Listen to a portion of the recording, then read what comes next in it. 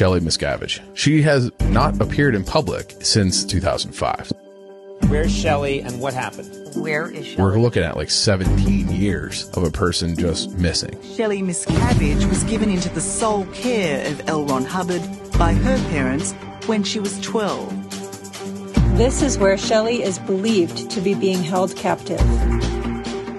Do you believe that Shelly Miscavige is a threat today? Oh, Absolutely. she's seen it all. She's been by his side the whole time.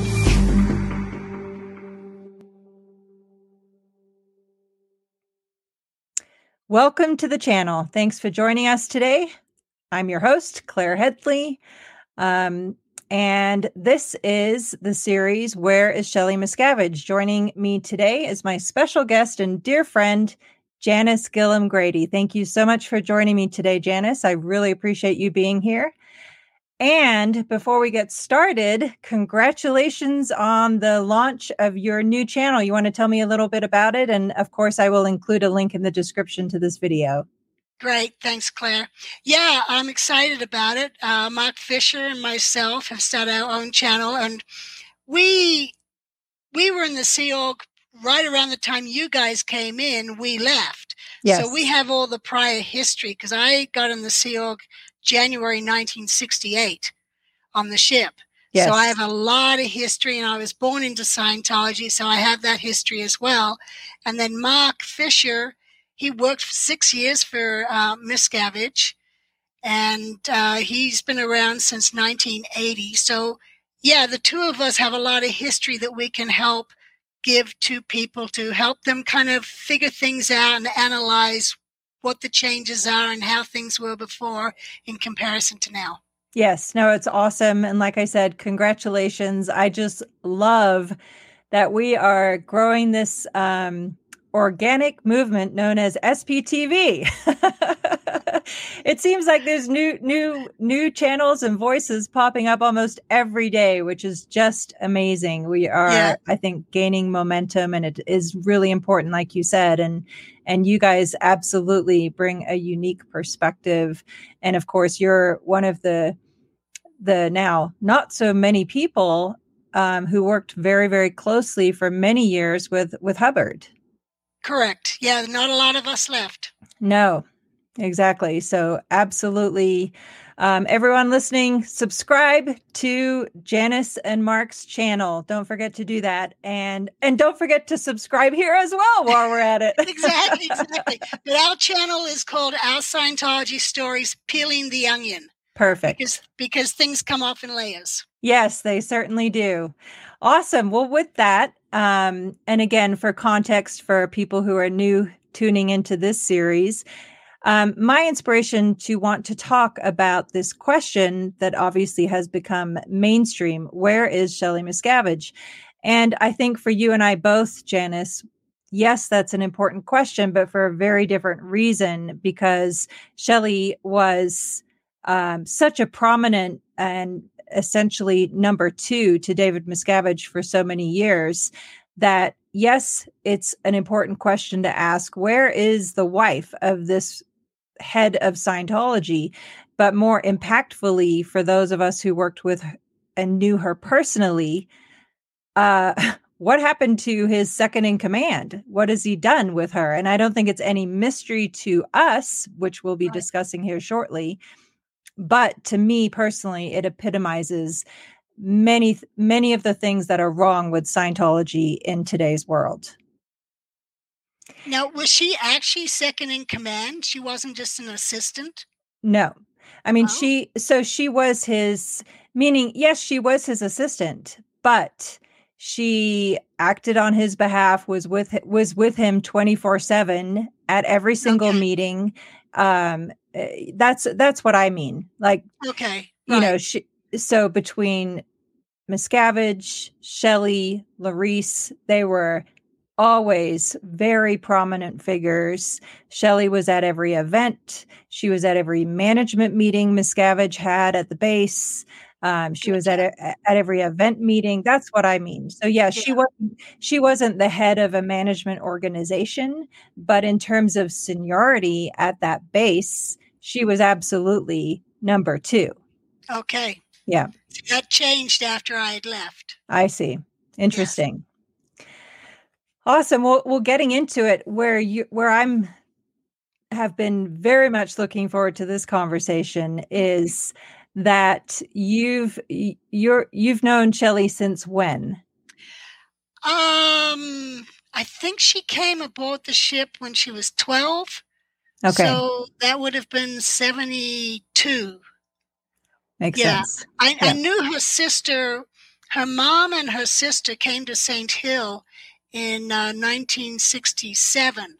Yes. And they actually, because my mom was in the Sea Org, we had an extra room in the house, and they rented that room from us. Oh, okay.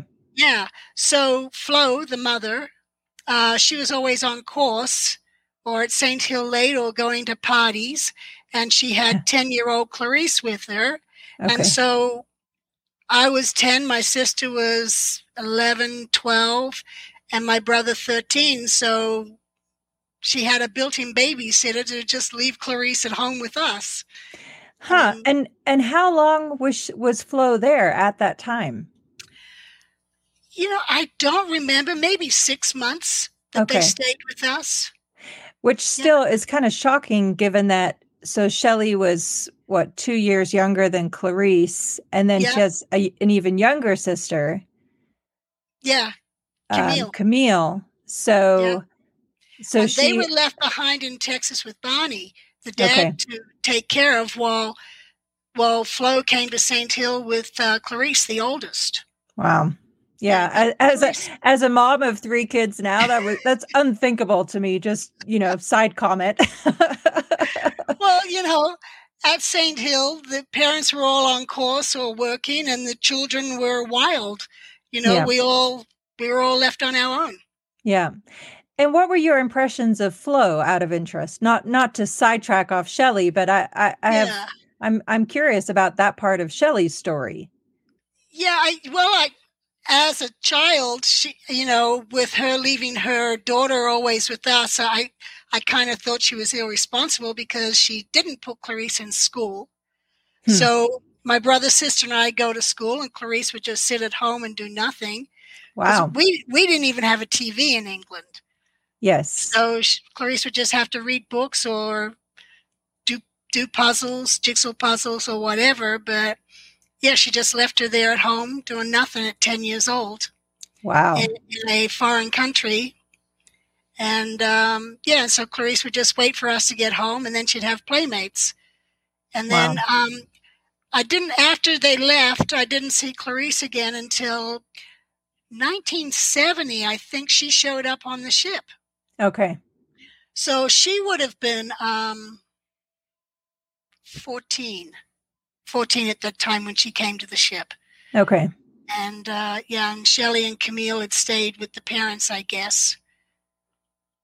And even that actually connects another dot for me in terms of Shelly's story, because I didn't realize Clarice went to the ship ahead of her.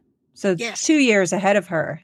Yeah. So there was probably an allure from Shelly's perspective of, oh, my older sister, and look at all the fun she's having and all the, she's working directly with Hubbard. So there was probably an appeal there built in by virtue of Clarice, I would imagine. Right.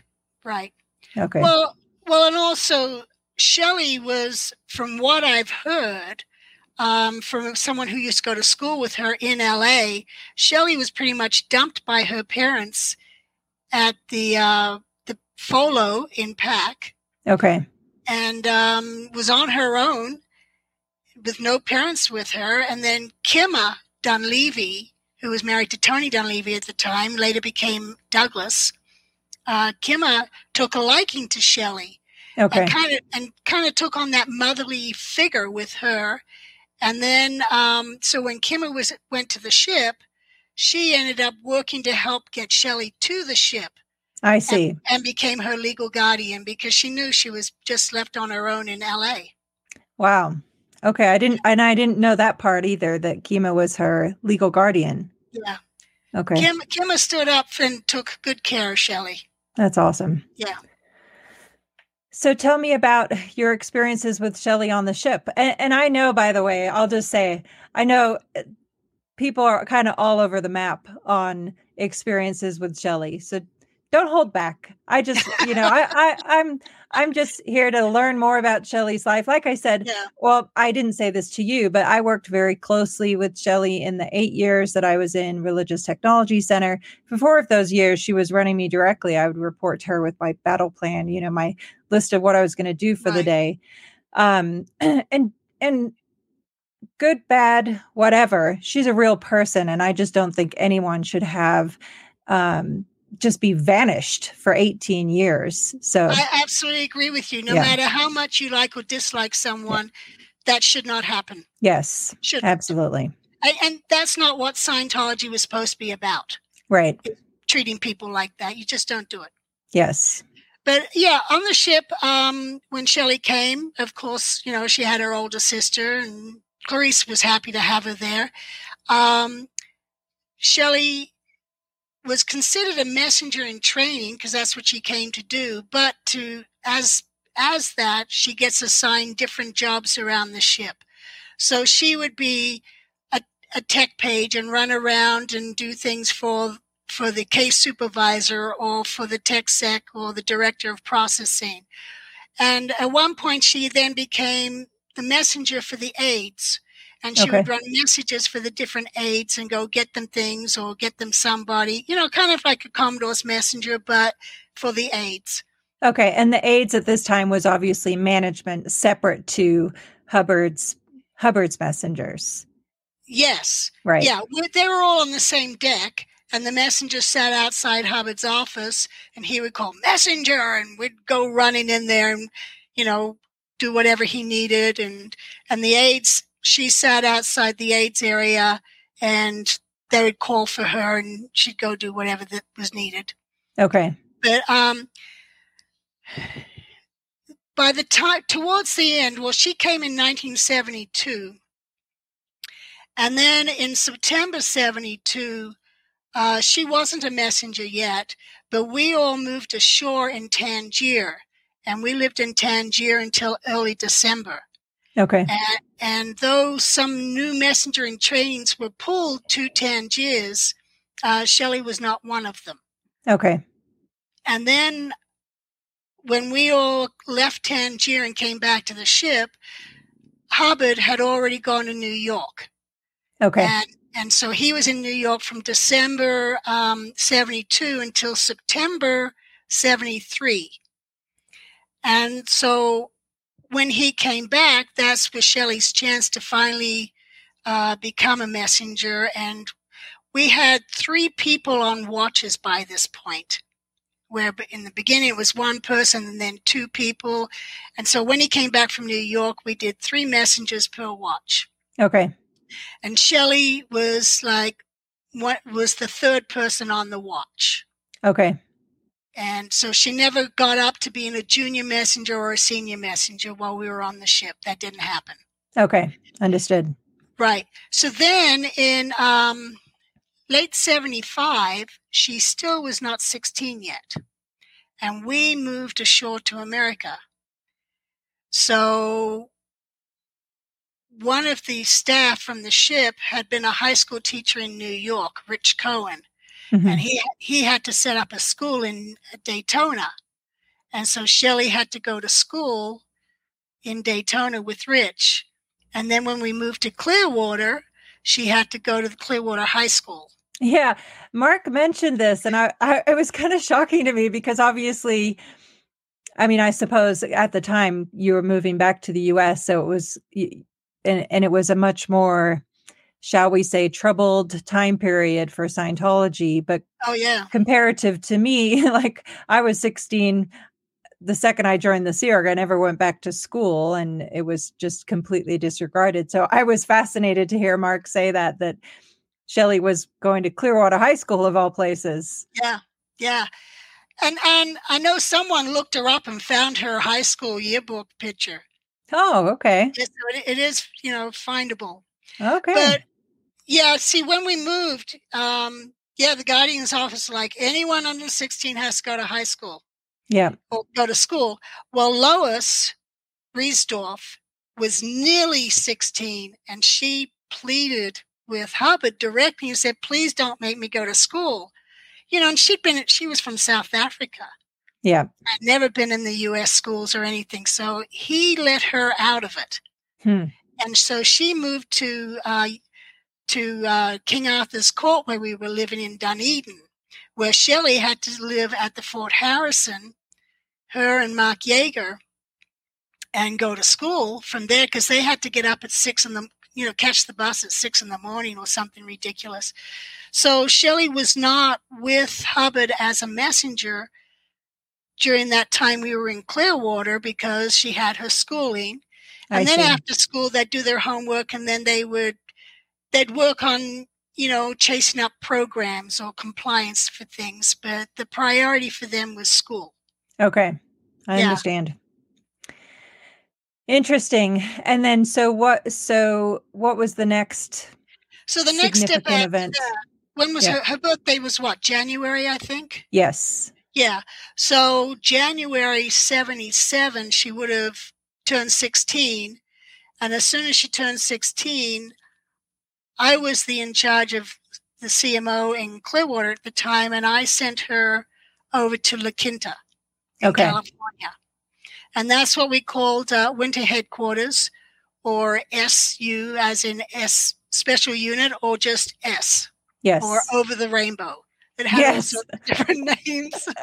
I know. It was always so confusing reading the advices. I'm like, and by advices, I mean, of course, you know what I'm talking about, but there's thousands and thousands of documents written by Hubbard, and there's all these different locations, and they were all secret. So you could never, even when I was reading them 20 years later, it was, I'd constantly have to be looking at, where was this again? I don't remember. Right. Yeah. So early 77, Shelley goes to La Quinta, and she's there as a messenger in training, and, working directly with Hubbard as a trainee. And then in July, so it's not a long period, but in July was when the FBI raided the Guardian's office, and Hubbard took off to Sparks. Right. And so there was that whole time period there where he was not at W. And so we all stood phone watches. And what I mean by that is we sat in one of the little kitchen areas off the library with a telephone, and we waited in case it called. And then we all worked on Revolt in the Stars script came down. And so when you're on those watches, we all had to work on typing it out into script format. Okay. So that was something we all did, and Shelley would have been part of that. And then January 78 is when Hubbard came back to the base, to W. And so Shelley was then back on watches through that. And she would,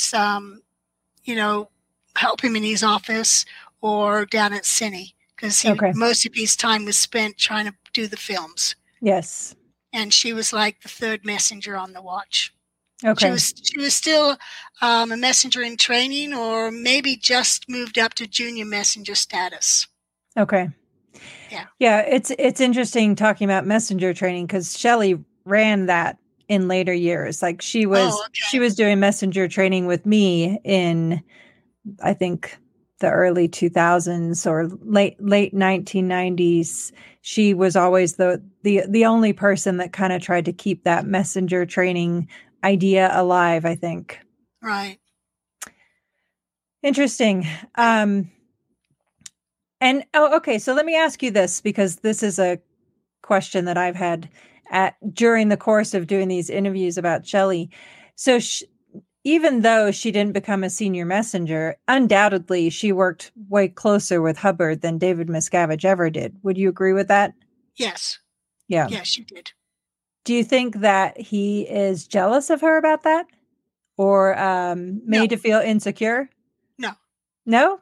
Not at all. Okay. No. He's smarter than her. Mm. And he catches on fast where she doesn't catch on as fast. And I never found her to be a great executive. She did not make some smart decisions. Like, what would be an example? You know, I remember, I don't have a specific example. Okay. But in probably around 82, I think, I was the action chief. I'd been busted and coming back up the ranks, and I was now the action chief. So I ran missions into, management or wherever it was needed.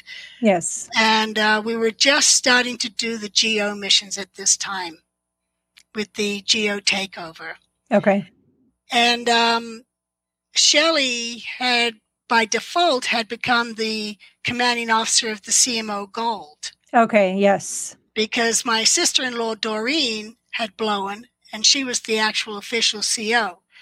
And Shelly had been her deputy or something. Okay.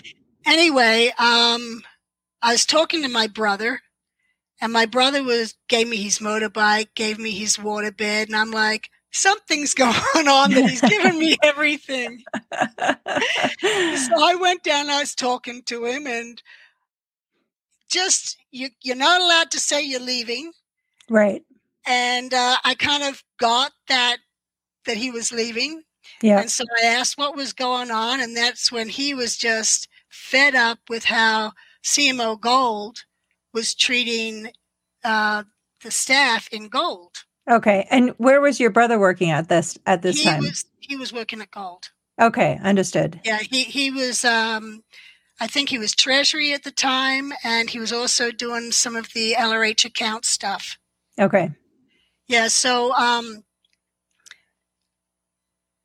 I then decided, based on what he was telling me, I decided we needed to get an ops mission to CMO Gold and find out what is really going on, that the staff are being treated so poorly.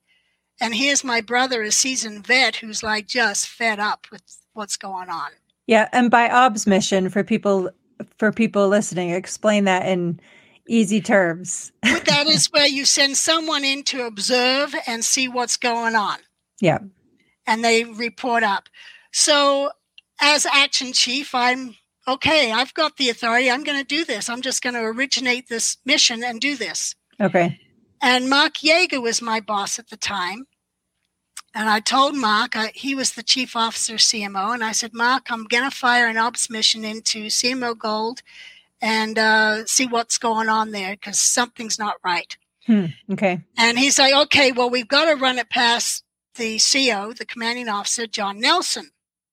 So I go, okay, well, come in and give me backup. So Yeager and I go in to see Nelson, and I tell him what's going on. I want to send a mission in to find out what's happening in CMO Gold under Shelly. And John Nelson's response was no, because he didn't want to have to deal with DM. Okay, because they were married by this point. They were married by this point, and DM was in LA, working on trying to get an all clear for LRH so that all the legal was handled so LRH could come back to the base. Okay. And also working on the geo takeover. So Nelson was like, no, don't do it. So I stood up and I'm like, with or without your permission, I am firing that ops mission. And I walked out. Yeah. And I went into my office. I grabbed Mo Samuels and I said, Mo, get in briefing now. You got to get in there because by tomorrow I might not be on post. Oh boy. So that's awesome that even back then you weren't afraid to step on anyone's toes. I had a bad habit with that. But so anyway, so I get her in briefing, fire her in, and she just starts shooting emails, telexes back to me, reports on what she's finding. And it was enough to remove Shelly. Okay. And so just for clarification, so you're at the base. Yes, at the Gold base. And CMO Gold at that time was also there. Yes. And so Mo's on mission, but she's sending you telexes on the same property? It's kind of called telexes. It's a report. Yeah. Yeah. Okay. Yeah. I just wanted to make sure I understood. Okay. So Yeah. she finds that Shelly should be removed from post. Right. But Okay. meanwhile, I get commented and removed from post. Oh, okay. This Because of is yeah. So this is heading to, I have to tell you, this was on my list to talk to you about. So this is awesome that we're getting here Yeah. because I interviewed Jackson, and Jackson was telling me that he was watching you and Shelly on the decks. Yes. I was dying to ask you about what happened. Well, yeah, so I get removed for direct non-compliance. Okay. But I'm like, I'm okay with it. I'll go down, you know? And so I'm on the decks, and within a few days, Shelly joins me. Wow. And I'm like, yay. So did she know that she was there though because of you, or what happened? I have no idea. Okay. I never talked to her about it or anything. Okay. But while we're on the decks,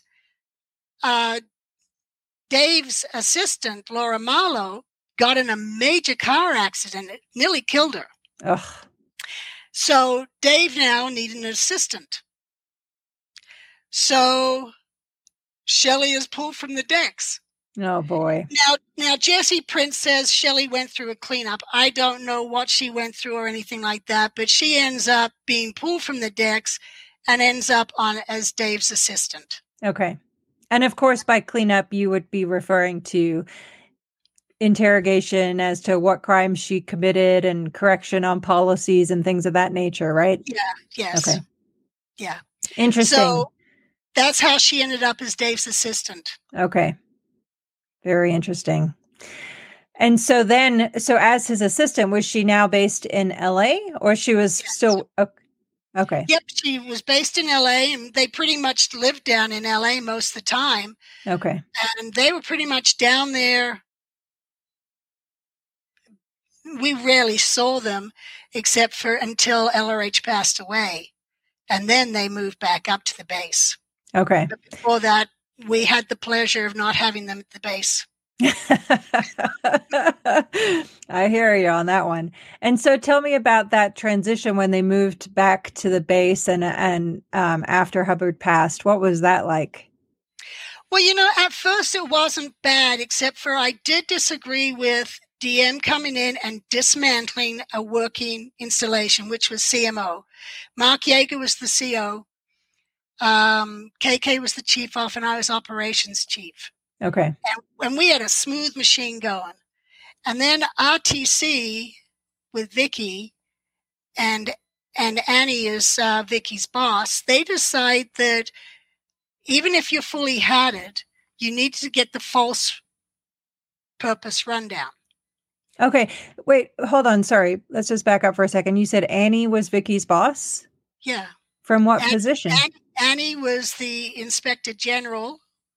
Annie, the broker. Wow, I did not know that she held that post. Vicky reported directly to Annie. Annie was the inspector general, and then things kind of changed around to that loyal officer, and Vicky took the title of inspector general.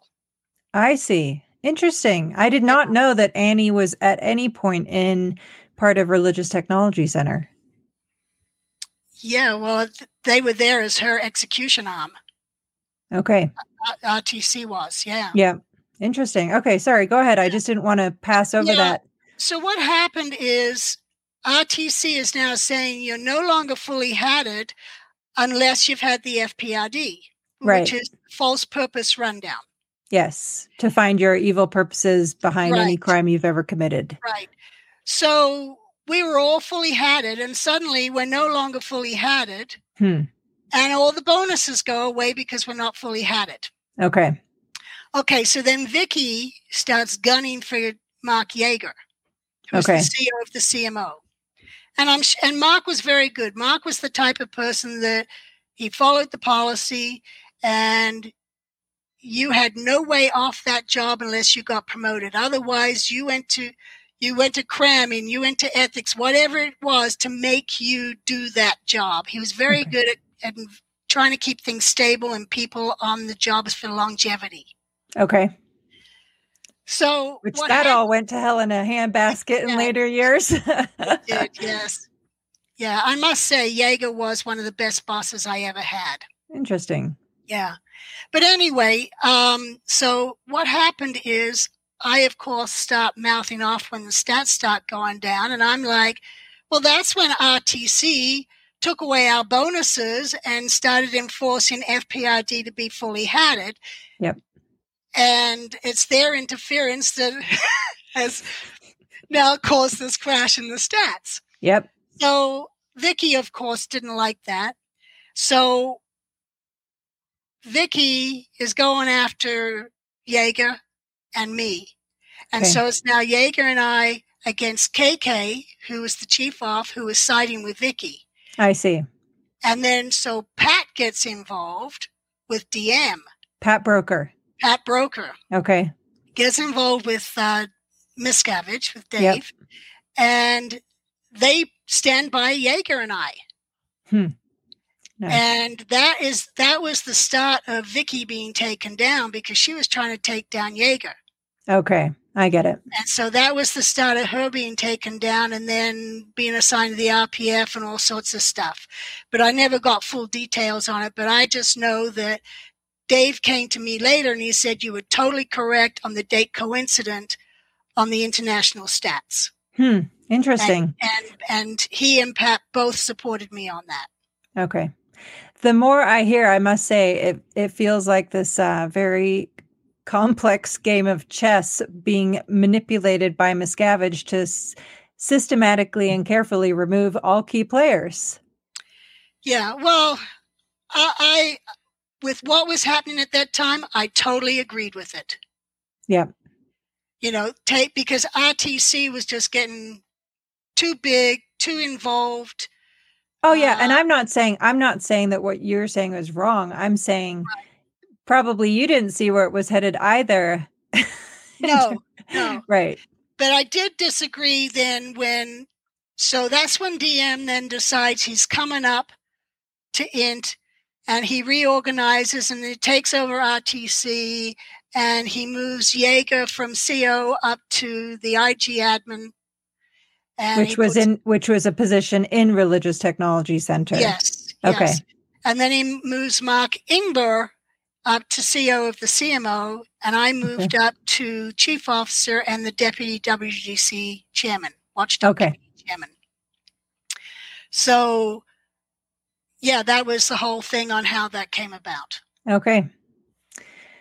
And so what were your interactions with Shelly from that point forward like? I didn't have a lot to do with her. We used to go on Liberty before together, Paul and I, Dave and Shelly, Jaeger and Michelle. There was a group of us would all go hang out together. So I had a good social relationship with her. Okay. Except for she would bring up, when we were on the ship, she was 14. I was 16, 17. But I was able to get into nightclubs without an ID. And to be fair, at that age, that's a huge age gap difference. Yeah. It is a big difference. But what I didn't acknowledge is I'd been in her position where you're too young, people wouldn't take you because then they'd have to bring you back when they want to go out at nighttime. And she was of that age. And so she always kind of held a grudge on me for not taking her on Liberty with me because I didn't want to have to spend an hour going back to the ship to drop her off so that I could then go out dancing. Yeah. Well, to be fair, it seems unfair to me for her to hold that grudge on you when her sister was there too. Good point. Good point. Just saying. Yeah, I hadn't thought of that, but yeah, you're right. Yeah, interesting. Yeah. And so what were your so this we're talking 80s, 87 now, right? Yeah. And what were your observations of David Miscavige and his relationship with Shelly? What was that like at that time? I didn't see anything wrong with it. It seemed fine. Okay. But Shelly, started upsetting a lot of people because she would take notes of all of Dave's orders. Right. And then she'd put them into this time machine. And this time machine would then be spitting out ethics chits Right. on every little non-compliance. And this is where she does not make smart executive decisions. Mm-hmm. Because this machine that she was setting up just drove everybody nuts. Makes sense. And people would have to go to Dave and complain that Shelly's pushing me to do these stupid little orders when you're telling me to do this. And she's chitting me and sending me to ethics when I'm trying to concentrate on this bigger situation here. And it was like having a little chihuahua snipping at your ankles all the time. No offense to chihuahuas, right? Oh my goodness. And what was David Miscavige's reaction to that? Well, he then told Shelly to back off on some of it, but she would then still keep going. Yeah. And I don't know if it was because she needed her stats up by Thursday, 2:00, or Dave would then yell at her. I don't know her, but she was not making smart decisions on how to do her job. Yeah. And I can tell you, in the later years after you left, you probably know this already, but that got so much more and bigger. Like she had, there was a COB communicator for incoming traffic, meaning David Miscavige had a communicator for incoming traffic. He had a communicator for outgoing traffic. He had a communicator for compliance. He had like 3 secretaries. I mean, there was like 15 staff. Insane. Yeah. And the bureaucracy that was able to be generated was unreal. Exactly. Interesting. Yeah. All right. So were there any other significant events or run-ins or experiences with Shelly in later years up until when you got out of there? No, No, I don't think so. Okay. Yeah. And you obviously didn't have any interaction with her afterwards. No, certainly not. Yeah, thank goodness for that, right? Interesting. And so let me ask you this. If you could talk to Shelly now, what would you say to her? I have a room. Nice. You're welcome there. Yeah. I would do whatever I could to help her. Yeah. And I'd even, heard different things. Oh, she might be here or there or whatever, and then I talked to another older messenger, Dee Dee, and she'd tell me something else. I'm like, you just blew that conspiracy theory. Yeah. But anyway, if she needs help, I'd be happy to help her. Yeah. Awesome. I know that she is, at least by my understanding, she has 3 RTC staff with her full time. You probably knew Ann Rathbun. Yes. Yep. And Antonella TZ. I knew Antonella. Yep. And Elsie Ben Ryan, who you probably didn't know. No. I knew Elsie since I was like 10. She was in the cadet org in the UK, and she was from France. But either way, in later years, she became part of Religious Technology Center. And I don't think that any of those people are necessarily bad. But the fact that Shelly has 3 full-time people, and then on top of that, whatever security guards and everything else. Yeah. Well, from what I've heard, and I don't know how true it is, she's kind of being treated like Mary Sue. So I would assume she's got a house, she's got staff, she does what she wants. Right. And you know what? That's probably not a bad life. Yeah. Instead of trying to find her, what is she going to do out here? Yeah. She's probably settled in and she's comfortable and she's with her friends and she doesn't have to see her husband, so. I would hope so, though you think if she were happily living her life out, wouldn't Miscavige take advantage of that to shut down this question of where is Shelly? No, because you wouldn't want anyone to get a hold of Shelly or find out what their relationship is, because you got to remember they're in California, 50% of his is hers. True. So if there's a divorce, she takes half those millions. Right. And then also, if there's a divorce, she can be subpoenaed and say where all the skeletons are. True. Yeah. And that is a very valid point.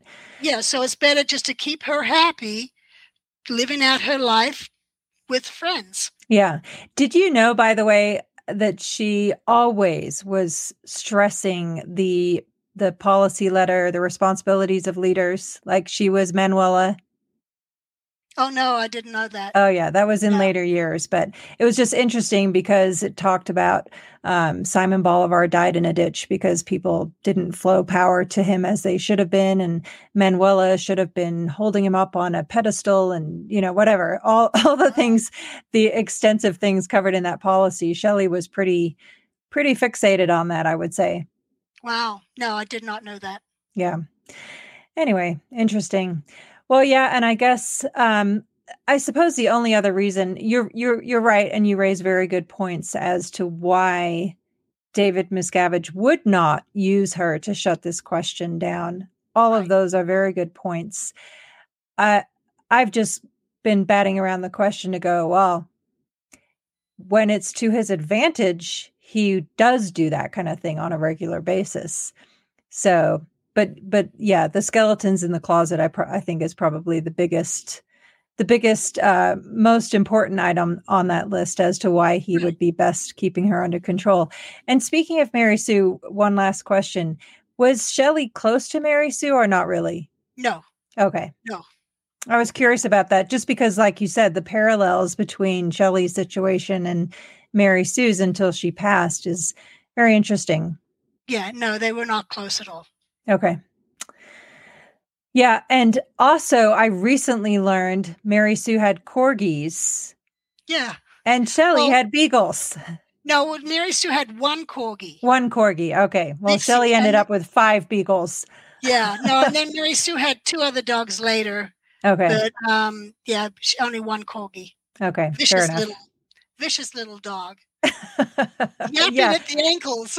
Yeah, that's how the beagles were. There was a few times, like one time, the woman that was the director of communication for Religious Technology Center went up to Shelly's office to drop off some mail and got attacked by this beagle, and we had to get her all.